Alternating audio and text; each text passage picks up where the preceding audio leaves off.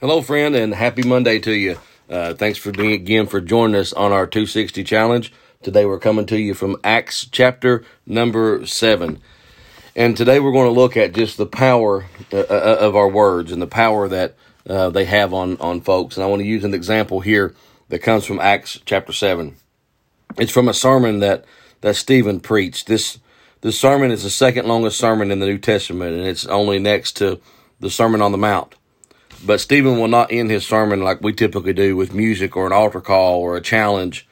This sermon will end with the listeners being so angry that they stone him to death.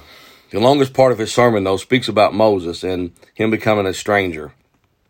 I want to show you how God's man and God's deliverer became a stranger before he became a deliverer. Stephen recounted, look in Acts chapter 7, verse 29. It says, Then fled Moses at this saying, and was a stranger in the land of Midian, where he begat 2 sons. Think of that, just that remark. Moses becomes a stranger because of what was said to him in verse 28. Wilt thou kill me as thou didst the Egyptian yesterday? The backstory is that Moses started to feel his calling rise up, and when he saw an Egyptian abuse a Jewish slave, we know that he slain the Egyptian, he killed him, and expected people to celebrate that. But instead they criticized, and someone made that remark to him, and which made Moses to flee and become a stranger.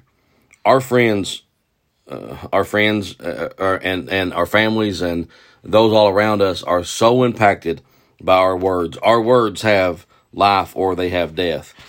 Proverbs 18:21 reminds us that death and life are in the power of the tongue. What you have heard someone say to you at one point or another may have been lodged in your soul. What word have you spoken or that you've heard that has maybe changed someone or got you to where you are today? And who spoke those words to you? Has someone said something to you that's really changed you? Someone said something to you that made you become something you never wanted to be? Someone can be one crazy comment away from becoming a stranger. It happened to Moses. Moses fled and became a stranger. 24 words changed royalty into a fugitive and into a stranger at 40 years old. One remark took him from the palace and put him in the desert. People's hearts are so fragile, and people use words so careless. And when fragile meets careless, I'm telling you, you get strangers. You get people becoming something they were never intended to be. Some of the words that we have heard, maybe even from our youth, have stuck with us. And some of the words that we have heard even as older. Moses at this point was 40 years old, but these words absolutely lodged in his heart and affected him. Wilt thou kill me as thou didst the Egyptian also? It says here, Then fled Moses at this saying. He fled because he was worried about what someone would say and what someone may think or what someone may do. I want to take you to one more passage in the Bible, and I love you to highlight this and practice this, and it comes from Proverbs chapter 12 and verse number 25. It says, The heaviness in the heart of a man make it stoop, but a good word make it glad. This word heaviness can easily be translated into anxiety or even depression.